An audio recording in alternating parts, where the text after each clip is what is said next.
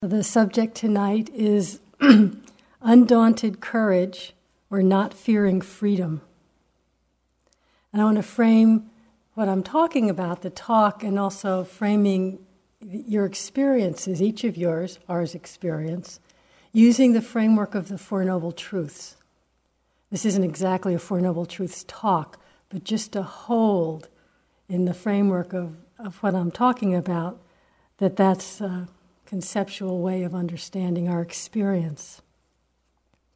I'm assuming you're familiar with the Four Noble Truths. And I know Joseph at least spoke about the first one last night, that painful, difficult stuff happens. Old age, sickness, disease, death, loss, all of that. Impermanence, the unsatisfactory nature of experience. If we try to hold on to anything to make us happy, the no self of it all. But basically just getting it, that is part of the human condition. It's not a mistake and not something that's specifically only happening to you because you messed up. But that the first noble truth is the framework to hold what's happening. The second truth, of course, being the cause of suffering, not the cause of pain, but the cause of our suffering, our confusion, that we relate to experience with clinging and aversion out of our not understanding experience accurately. In other words, if we really understood the first noble truth, we would stop clinging, because it just doesn't make sense. So the second noble truth, that the cause of our suffering, our anguish, is our clinging, is our confused response or reaction to situations. It's really ignorance. The third truth being that there is an ending of clinging, an ending of suffering. And this is where I want to start broadening out a little bit tonight, because this is where it gets interesting, right? I mean, if there were no third truth, the first two would be a little dismal. So the third truth, what does it mean for us? What does it mean for you experientially, not just conceptually? Do you even go there in your mind? I mean, other than, oh no, that's impossible for me. Other than that, or I've got to get enlightened or I'm going to die. Other than those two extremes, how do you hold or even think about or relate to this third truth? I want to read you a few descriptions, various from the Buddha, various places. His definitions of nibbana. That which is the exhaustion of greed, of hate, and of delusion is called nibbana. The exhaustion of greed, of hate, of delusion.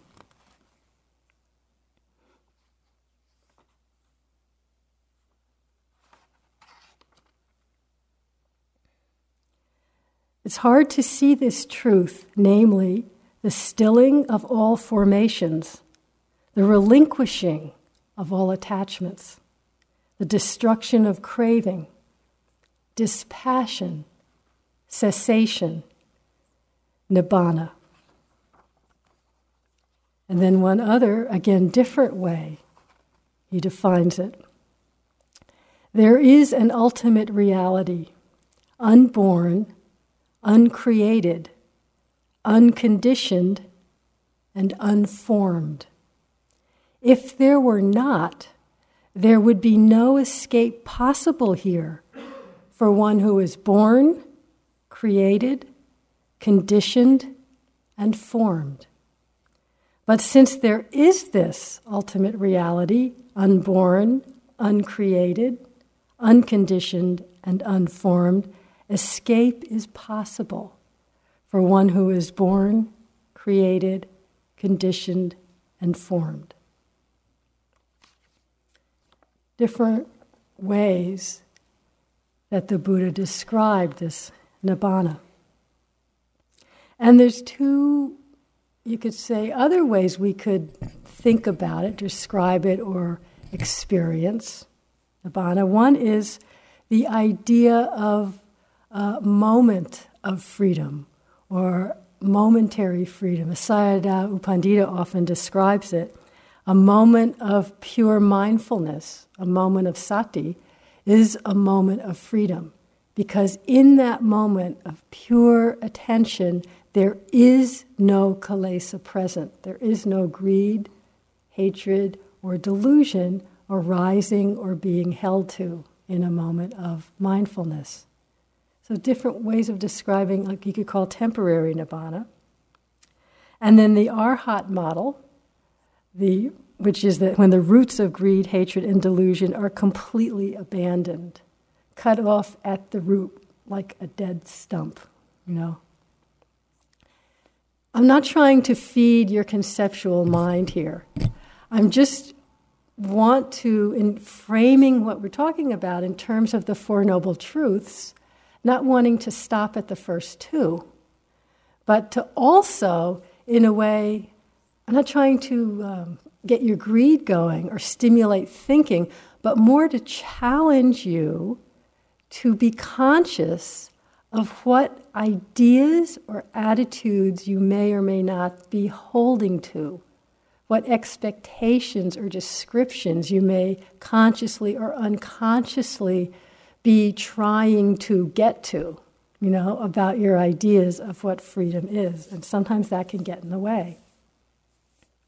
This idea of momentary and more permanent freedom, this very famous quotation from the Buddha speaks to both, I think.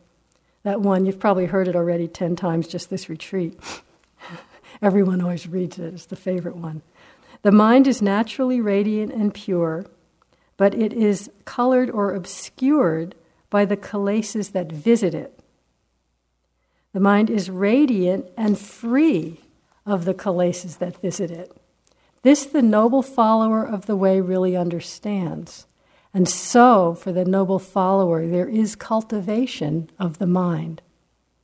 Understanding that the mind is naturally radiant and pure, and that it is obscured, this radiance, this purity. It's obscured, it's colored by the kilesas that visit. And when we understand that, that's why we then cultivate development of the mind. That's the fourth noble truth, right? The Eightfold Noble Path. And so, in a way, it's saying because of the natural radiance and this is my interpretation now, and our ability to touch that, to recognize, if just for a moment, that is what allows us to set out on the path and to continue to cultivate awareness. So, however you're holding freedom for yourself, whether that's a deep motivation for you, whether that's your inspiration, if that's what keeps you going, it really does require of us total commitment to this path. It's not a half-hearted thing. And at the same time, as it's not half-hearted, I'm going to be going back and forth with two sides the whole night probably. As Ajahn Buddhadasa, there's a great article, a talk of Ajahn Buddhadasa's called Nibbana for Everyone. At the same time that the cultivation of our heart and mind to really recognize and trust that recognition of the innate purity of heart and mind, at the same time that requires total commitment, it is the natural possibility for everyone, Nibbana for everyone. So it's a long talk. I'll just say a little bit of what he's talking about. He was Ajahn Buddhadasa, he was very, very famous in Thailand. He died not quite 10 years ago. Very well-respected Theravada forest monk. But at the same time, he was, for Theravada in Thailand, quite radical. Now, that's not radical by our standards, maybe, but for Theravada in Thailand, he was quite radical. And so he, in this talk, Nibbana for Everyone, he starts out by talking about how basically in Thailand, in these days, Nibbana is something, the idea of it, something that's sort of been shoved aside. And he gives a bunch of examples that say, lay people in general have been informed that Nibbana is some special place without suffering, but you can just be happy and have everything you want, and you usually get there after death. So the developers of the generation view Nibbana as a hindrance to economic and social development, something that should not be studied or even mentioned. Students generally put Nibbana in a category for old devout Buddhists, so they don't need to pay attention to it themselves. Young people see Nibbana as something bland with no taste, something truly awful and undesirable. And he just keeps going, with different examples of it. But then he goes on to say Nibbana is a natural condition. And he's very straightforward and simple sometimes in the way he would describe things. He says Nibbana is the cool state of mind without any kilesa, the cool state of mind without defilements present in that moment. And he goes on to also differentiate between the sense of momentary or temporary coolness, which we all experience a great deal of the time, and then what he calls a more permanent Nibbana, again, when the defilements are really uprooted, the underlying tendencies for them to arise aren't there, right? The permanent coolness. But he goes on to talk a lot about really recognizing that there are many moments of this natural state of coolness when defilements are not occurring. And coolness is almost a literal translation of the word Nibbana. That's what it means, cool. They use the word in Thai to say when rice, for example, has cooled. The rice has Nibbana'd, so to speak. It's just the fire's going out. So it doesn't have to be something so incredibly esoteric that you can reach after 10,000 eons and not before. So I like this. He's saying, anyone can see that if defilements are with us all day and night, every second without ceasing, who could stand them? I know some of you are thinking that's how it is, every second without ceasing. He's saying, but really look, under such conditions, living things would either die or become insane, and then die anyway. So let us consider well the fact that we survive because there are periods when the fires of defilement are not burning. Why can't we notice and appreciate these times that we're all surviving because of the nourishment from this type of Nibbana? I just like that. He's so, kind of down to earth and straightforward. But if you think of it another way, the fact of the essential radiance and purity of mind-heart is a fact, and that is true. Not 10,000 eons from now, when we wake up, but it's true now. That's what nourishes us. That's what can keep us practicing. That's what allows for escape from the born and the conditioned and suffering, as the Buddha said, If there were no unborn, escape would not be possible. Now, unborn is true now, not in some other reality in some other lifetime. So, Nibbana for everyone, including you, including me. So that's the preamble. And what I want to talk about was a point at times of fascination for me in my own practice and in talking with people, with some of you, and with people also in other retreats, is how we can reach, at times, points in our practice, and we may reach them again and again, different points, on our individual journey where maybe we've come up against, it may be a point of difficulty, but it's not necessarily. We've come up against possibly some idea we didn't even know we had, maybe, of what freedom or liberation is or should be, or we run into some idea of what it might entail, or we run into something that we hadn't really thought about, that it does seem to entail. And people will come in and say, with a sort of a maybe surprised or a little rueful or self-judging or whatever, on some level they say, oh, I'm thinking maybe I don't really want liberation. Maybe I'm not really quite practicing for that uncompromising, radical freedom from clinging, Like so far, and maybe that's far enough for now, Have you ever noticed feeling like that?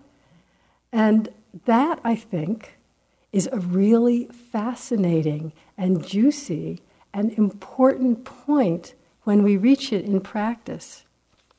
There can be various reasons, and I want to talk about some, and ways of reconnecting with really our inspiration. Where can we find that undaunted courage that keeps us going when we've hit a place where, for any of various reasons, we're saying, okay, good enough. I'm out of here now. Or more than enough, or I know this isn't freedom, but if freedom means X, Y, Z, I don't want it, So really looking and seeing what that's about. I think it's a rare person who doesn't come up against it, because being the analyzing, thinking, conceptual beings that we are, you'd be pretty rare if you didn't have some conceptualization, right, of what freedom is, or what our path is, or what it's going to feel like, or whatever. And when we suddenly run into the sense, the experience that, oh, freedom from clinging also means that. And I'll go give some examples of what I mean by that, That didn't fit into my ideas of what freedom is, Or freedom from suffering means opening to some of the things Joseph talked about last night. It means really facing this stuff, not avoiding it permanently. That's what I thought freedom was. This stuff didn't come up anymore. Not that I have to open to it and feel it more than before I came here, So I think it's normal that it comes up. With the best intentions, and with all that we read and all that we study and all that we've practiced, whatever we think freedom's going to be, it can't be what we think. We can only think what we know. Krishnamurti's famous saying, freedom from the known, that's a really profound saying in my humble opinion. And whatever we think, actually there's a saying from the Buddha, in whatever way people conceive, the fact is ever other than that. You get that? That's one of these radical statements. Give it up. Whatever you're thinking, the fact is other than that. It just cuts through, And now I'm going to blab all night but... So partly we run up against this wall of, no, either it's not what I want, or I can't do it, or, which is really a common wall for us here. It's too big of a task. Me, with my particular impurities and defilements, whatever they are, I can't liberate myself.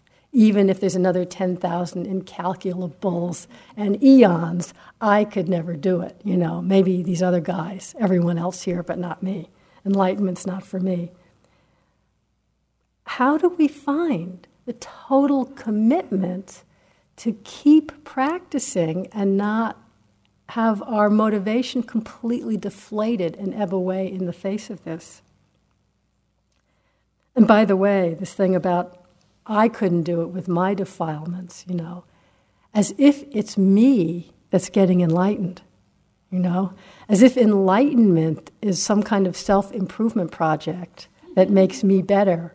And if I had a better sense of me, that could get enlightened. When it's the whole standpoint of me that we see through in the first place. So your crummy, caught up, kilesa-ridden me is as good a one to see through as a purer one, you know?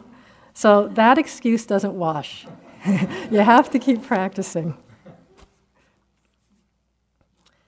So Joseph talked a lot last night about running up into the place of fear when we're coming into the uncomfortable, when we're coming into the difficult, the painful.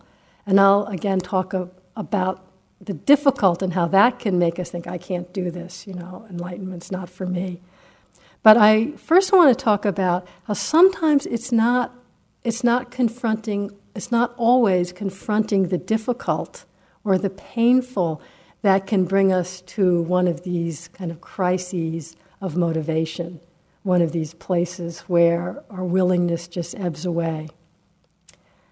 Fear of freedom, sometimes it's seeing really how subtly we delight in the pleasant, how subtly we really like craving, we really like pleasure. And people talk about this often, and there's kind of a fear. This is what Buddhadasa was talking about, the young people say. It's just this drab, gray, really boring thing. I can't tell you how many times people have said, who wants to give up, wanting and fear? Someone said to me once, what am I going to do, just sit in my room all day? As if these are the only options open to us, wanting, fear, or sitting in our room doing nothing, But the mind can really kind of get caught on that, One person, I hope you don't mind my using this example, it's a perfect, very small example, but you can really see how if we're not paying attention, we can just hit that wall and not look more carefully. Talking about a bagel day, which I understand again today was a bagel day. It's a big day in the yogi world, I understand that. But anyway, she was talking about seeing just how much she was loving, the bagels and the taste of bagels, and then started noting pleasant, and it was as if the whole taste of the bagel just turned to sawdust. Isn't that the fear? It says, oh. I remember one time I was deep in a retreat sometimes, something was going on very pleasant in the walking, and Sharon said, well, you've got to note pleasant. And I went back and, the mind had a little temper tantrum, because I knew very well, no, not that it would turn to sawdust, but what goes away when we're just noting pleasant, is that subtle identification with the gratification of the pleasure. Gratification meaning, I'm really liking this bagel. And I'm even exaggerating. There's not even maybe the word I, but the awareness or the energy is kind of coming back to me. Nice taste, Swallowing, Do you know what I mean? The Buddha even said that unwise attention to the gratification of the pleasant is what leads to the hindrance of sense desire. So noticing pleasant, fine. What goes away is that extra, I'm liking this taste. Now, it doesn't necessarily follow that if we notice pleasant, the actual experience of pleasant goes away. That's not necessarily true. Maybe that taste of bagel turned to sawdust, but it doesn't mean everything's just bland gray. But seeing how subtly attached we can be to that gratification of pleasure and thinking, no, I didn't sign up for this, I want to fill in the blanks, right? And it goes from something as simple as enjoying the taste of a bagel to my relationship. I have to give up my family. I have to give up, my home. I have to give up everyone I've ever loved. I have to give up, whatever. And then the mind really can go into an aversion, a fear, or pulling back. And no, if it means this, I don't want freedom. And again, it's as if in that way the mind is again projecting what it can't know. It's giving up the attachment It doesn't mean we have to go out and throw away everything. I remember for years when I'd be on long retreats, a long time ago, like 20, I don't like to say how long ago, longer ago than I wish. But at one period when I was in relationship for a few years with someone, we were doing a lot of sitting together, and I could see the place where my mind would, just in the stillness, very quiet, there'd just be a little movement of attachment, towards the image or thought of that person. I wasn't talking to the person, just this little movement of attachment. And as if, but that's not so big, it's not really disturbing my samadhi, I don't need to really look at it. It doesn't count. It counts. And I could see the fear was if I were to look at the attachment, that means the whole relationship has to end.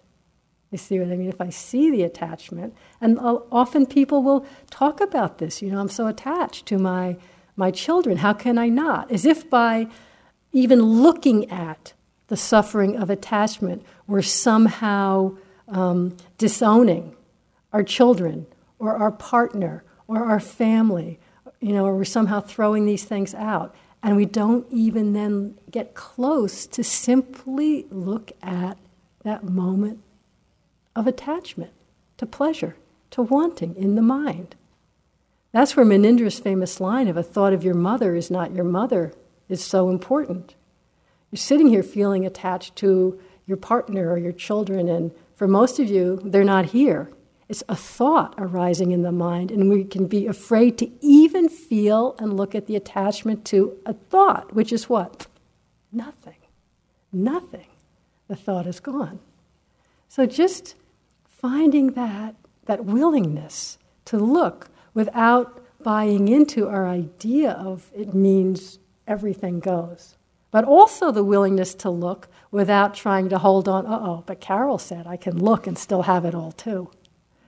Just really look, not think this doesn't count. Another aspect that often can bring us to that place of not this too, because I've seen it in myself a lot, is feeling a sense of familiarity with our habits of personality, our habits of relating to life, our comfortable ways of, or uncomfortable, they're not even always comfortable, but our familiar ways of inhabiting a sense of who I am. It's like, I like life this way, I don't want to change it. Really, what I'm talking about here is personality beliefs, Sakkaya Ditthi. Even our suffering, uncomfortable personality beliefs, sometimes we can just run up against a point, well, who would I be if I didn't think of myself as low energy? I'm picking really simple examples, I'm a person who has to go to bed at 10 and get up at 5. Otherwise, I wouldn't be able to practice. It's always been that way. That's just who I am. That's just acceptance. I'm just accepting myself. Who would I be without impatience? Who would I be if I didn't have a snippy, aversive mind?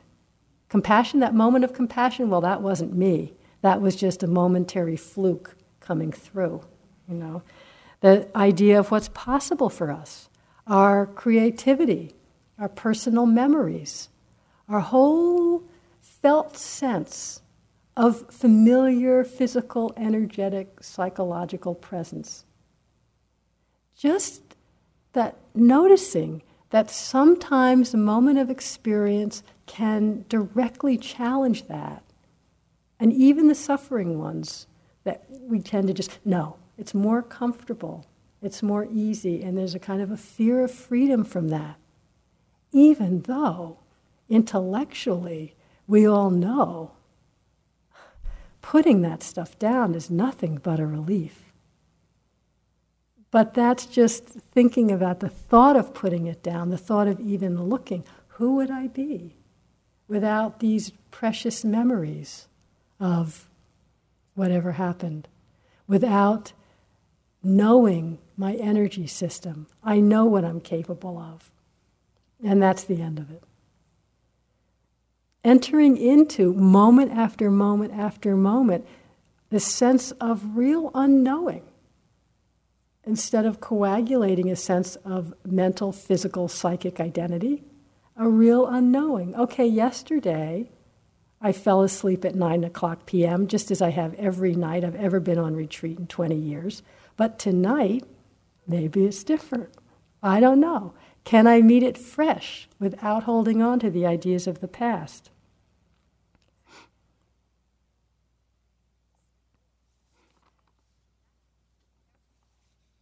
This is from Pema Chodron. To be fully alive, fully human, and completely awake is to be continually thrown out of the nest. To live fully is to be always in no man's land.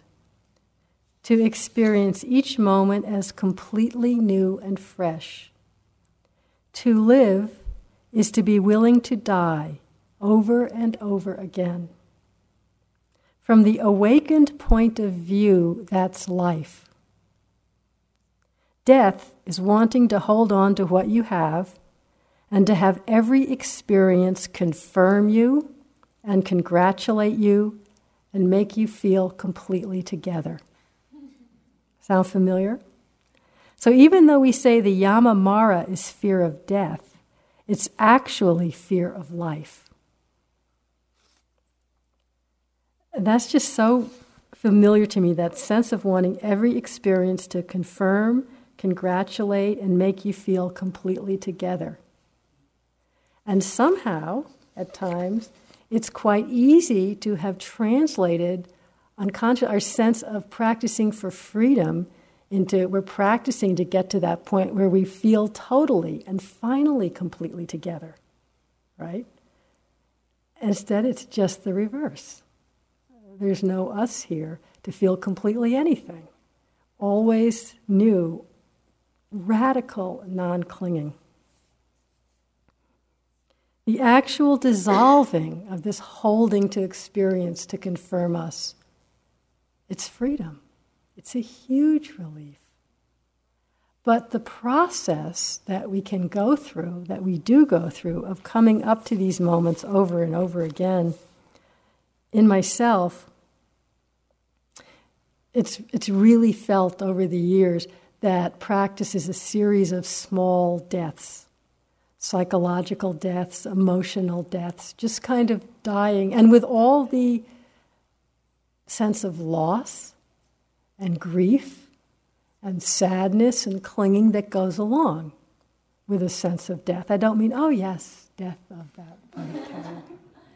Isn't that freeing? Isn't that, no. I mean, really the sense of grieving that goes along with death. Even if I had to put it in words, it would sound really stupid, because I'm grieving some really unhelpful, limiting idea I've had about who Carol is anyway, what's to grieve, but it doesn't make sense on that level.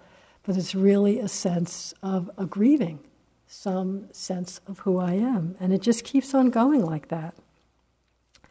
But it's always moving through to a broader, more alive, more connected and vibrant place of being.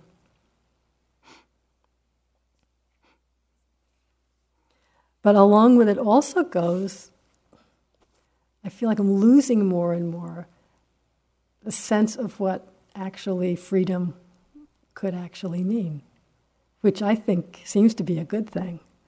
Because as soon as I have some idea of freedom, it's a box, it's a limitation. One starts trying for that. Already, everything freezes. So that's on the side of where we run up against this, I really don't want to be liberated from our attachments to pleasure, to our ideas of happiness, our sense of ourselves. And I want to talk a little more also on the side of the more difficult. Well, there's a few different ways that I've noticed, and I'm sure you'll notice your own ways, particular experience that we come to that place of the motivation just drops through the floor.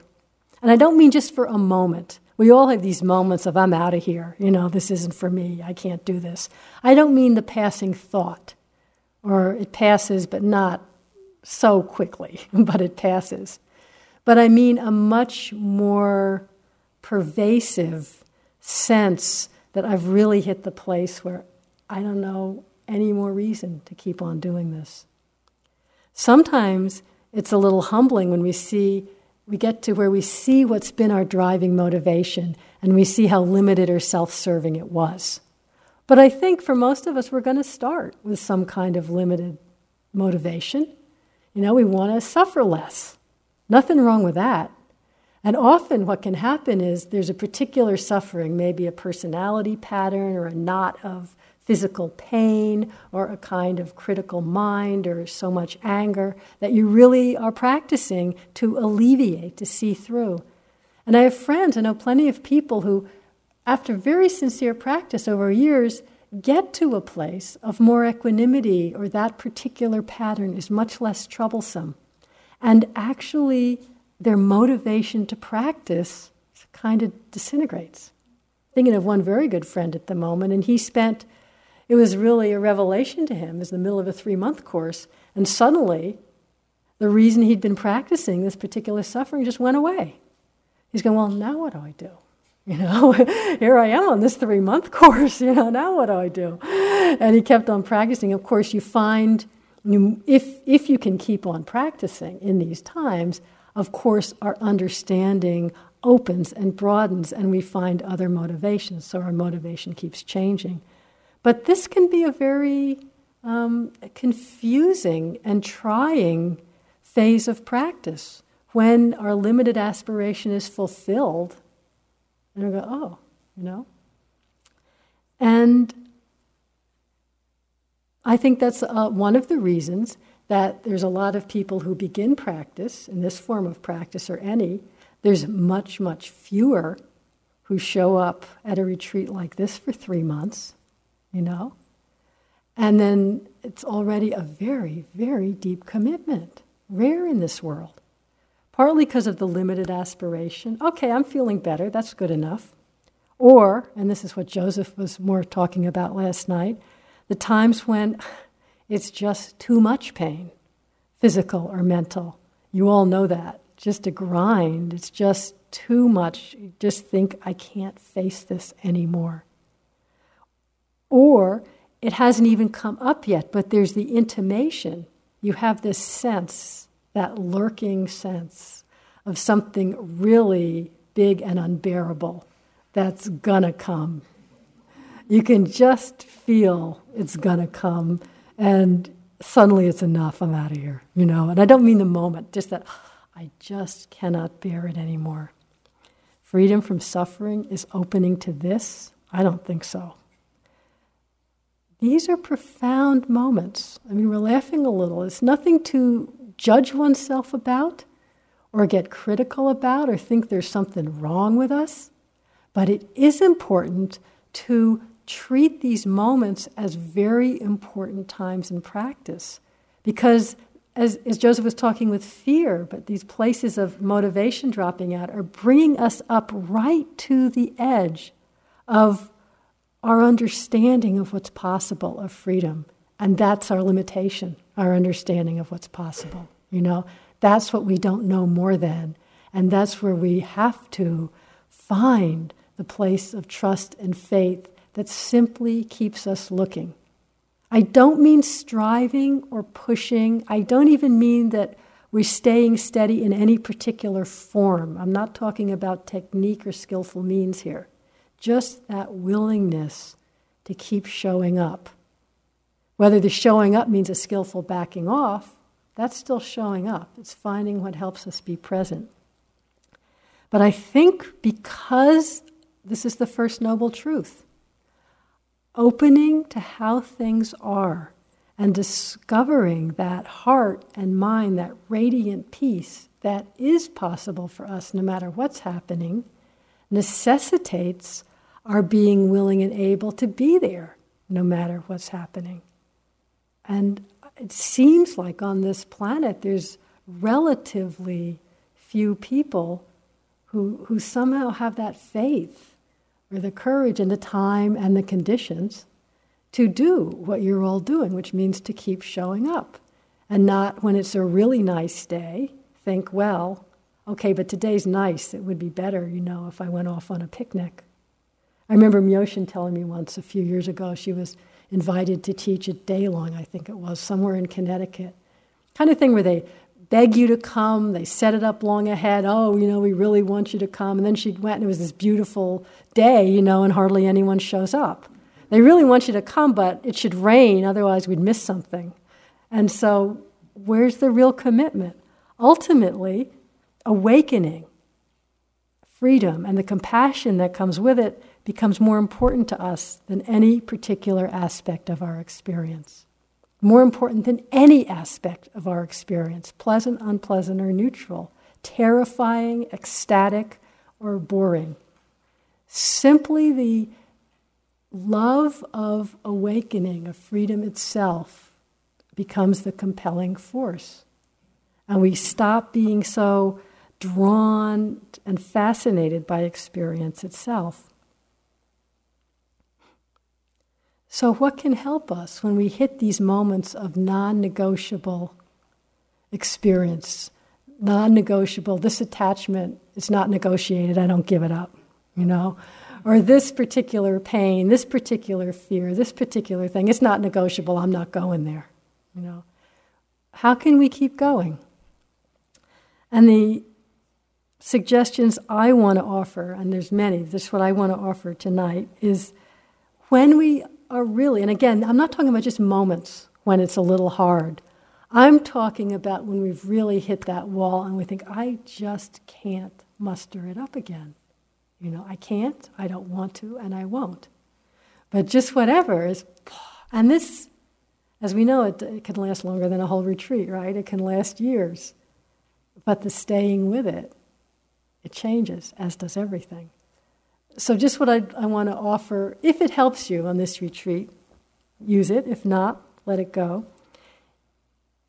Generally, when we're hitting these places, as with everything, when we're really suffering, we tend to be drawn into our particulars, our particular story, our particular suffering, the particular attachment we don't want to let go, our particular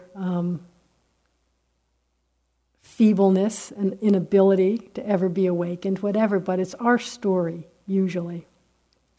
So a couple of ways of expanding the frame, and this is where thinking of your experience as part of the Dhamma, part of the Four Noble Truths, can really help.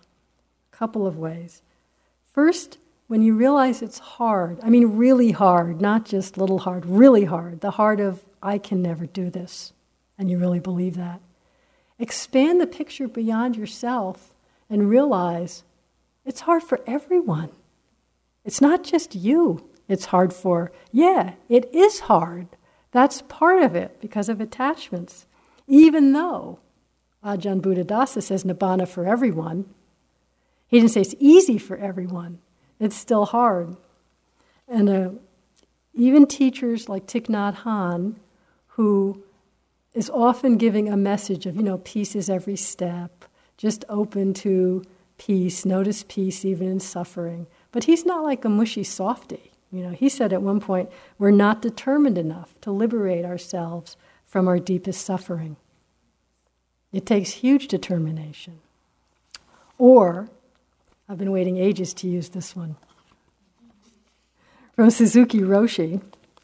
And this is like a typical, just to give you a sense of how you often read Suzuki Roshi, where he's talking about, in Zazen, leave your front door and your back door open.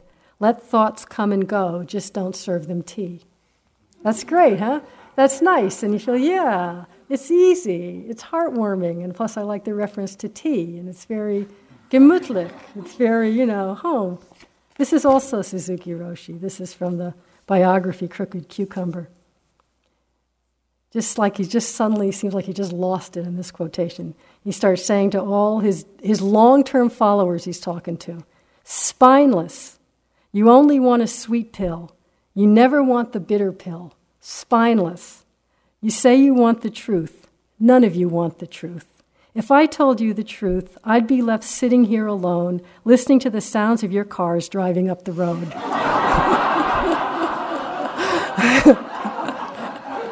I love that.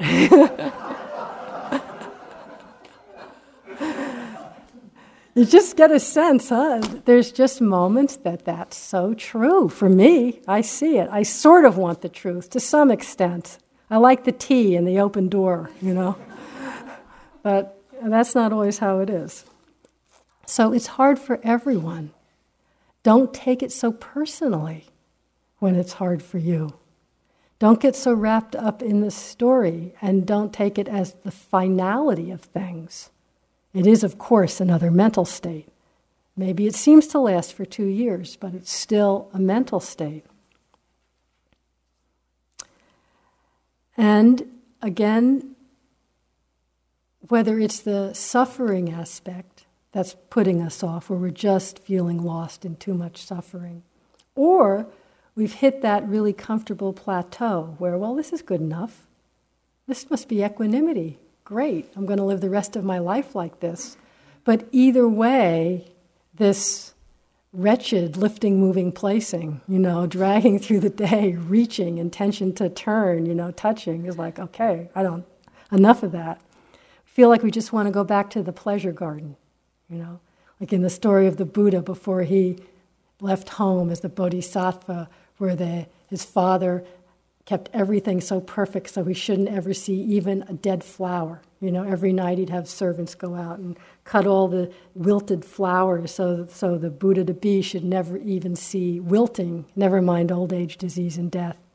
And some part of us hits a place, either from too much pain or, okay, no pain, good enough, where we think we can go back to the pleasure garden and just hang out there. But there never was a pleasure garden. Even that story, was it Joseph or Myoshin told about Dipa Ma saying, as beautiful as the fall colors are on the lake, it's nothing compared to the Deva Chen, the Deva realms. But even there, they don't get to hang out there forever. They die out of there too. There is no permanent pleasure garden. And one of my first teachers used to say, he was a little rough, he'd say, once you've really started, we're really seeing, we can't just shut down and go back to ignorance. Even if you wanted to, we have moments, but we don't really. The teacher would say, it's the velvet-gloved iron fist of the Dhamma has got you, And you can't really just shut down and go back to the pleasure garden. But what can help, when you're really feeling like this pain of mine, emotional, psychic, memories, physical, or just the angst of moment after moment of samsara, it's just unbearable. What I find really helpful is, again, to move from the particular to the general, to see that this isn't just my pain, this is the condition of the world. The Four Noble Truths.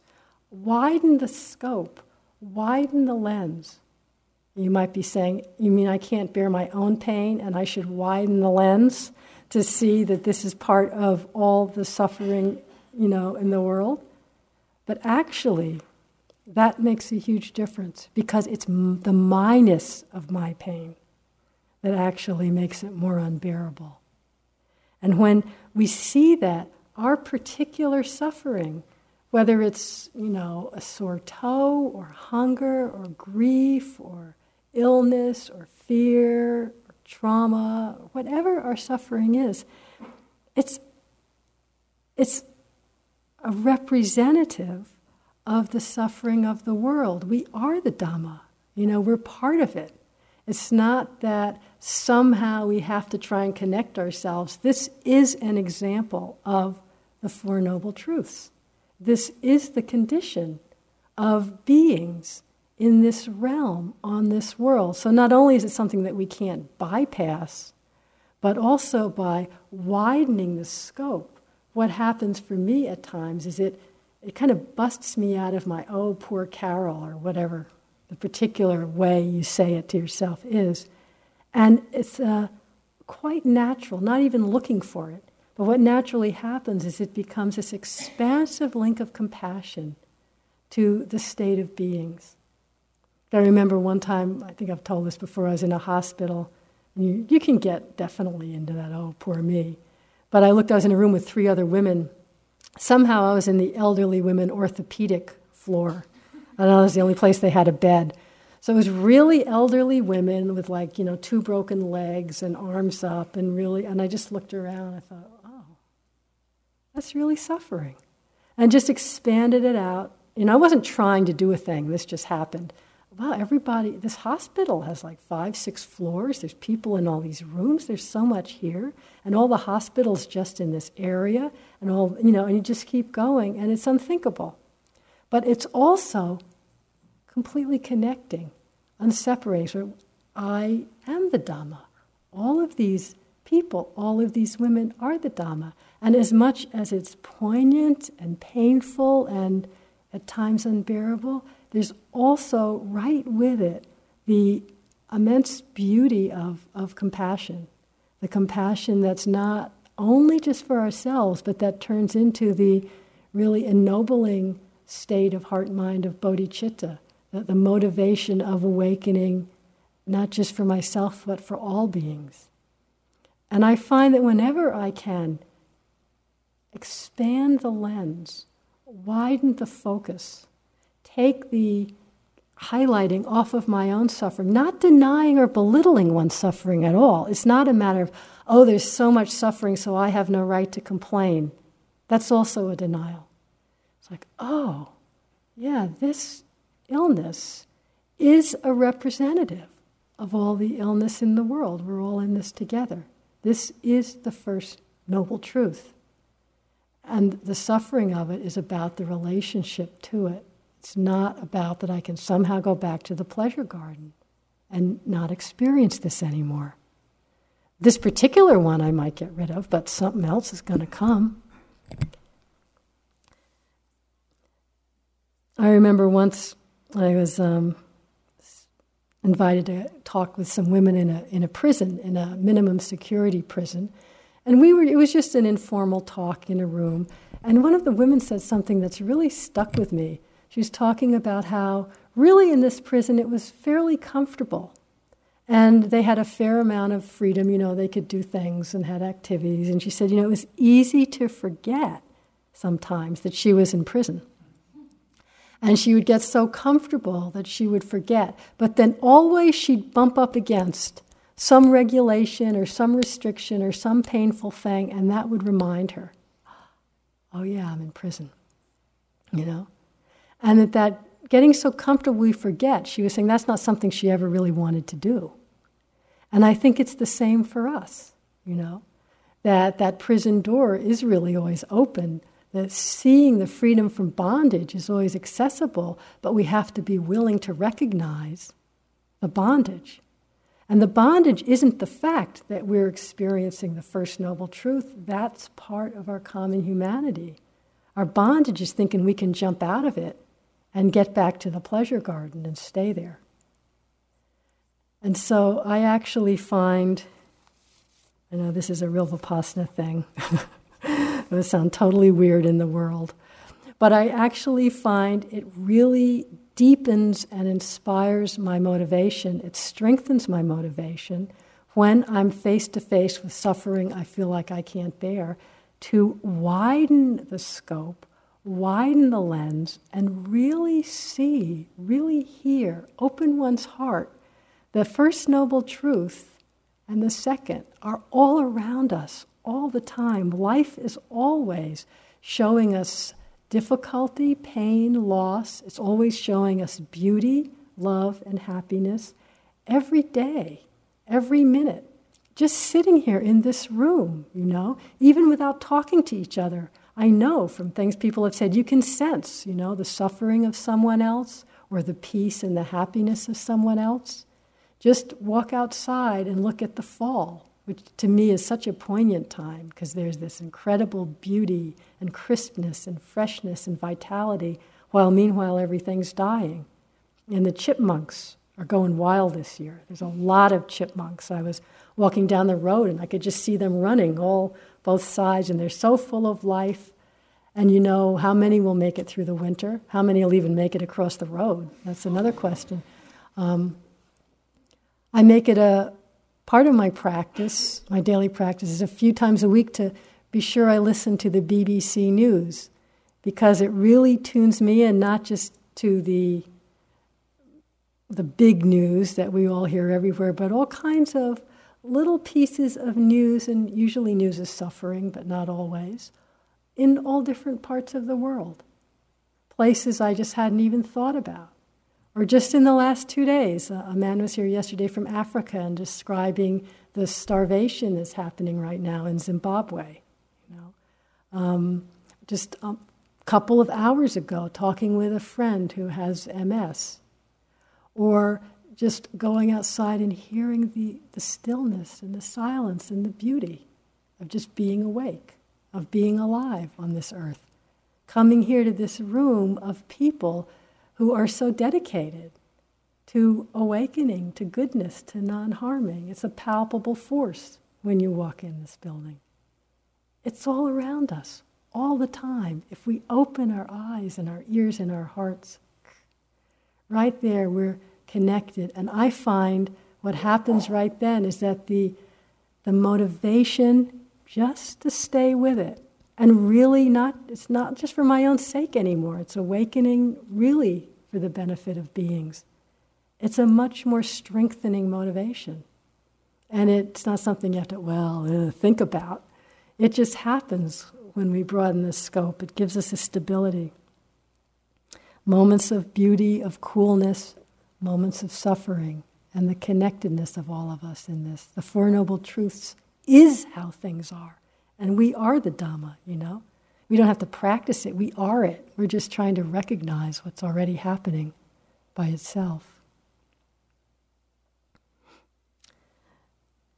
And I just want to offer one other thing that has personally also helped me in this same time when the sense of suffering just seems unbearable.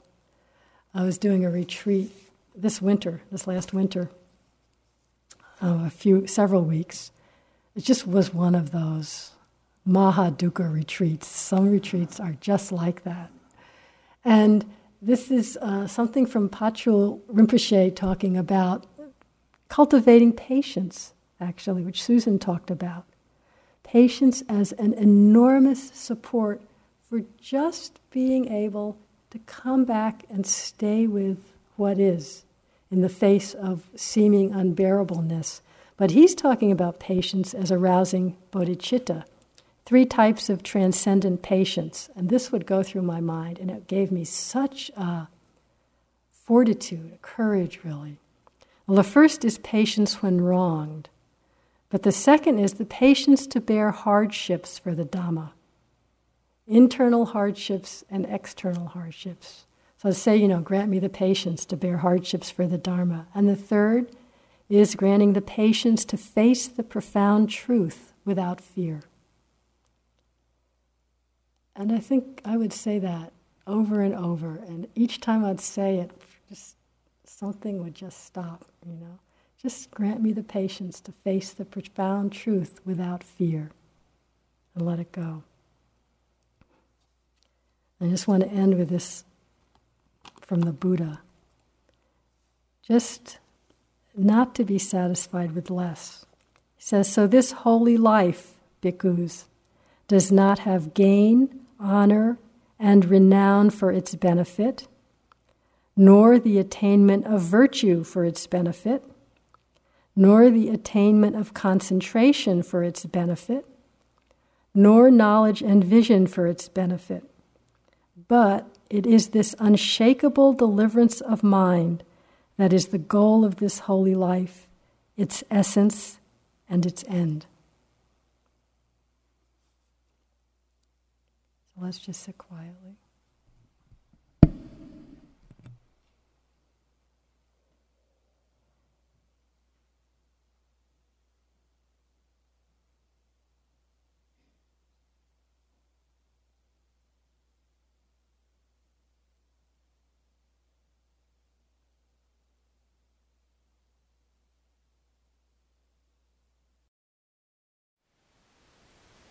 Thank you for listening.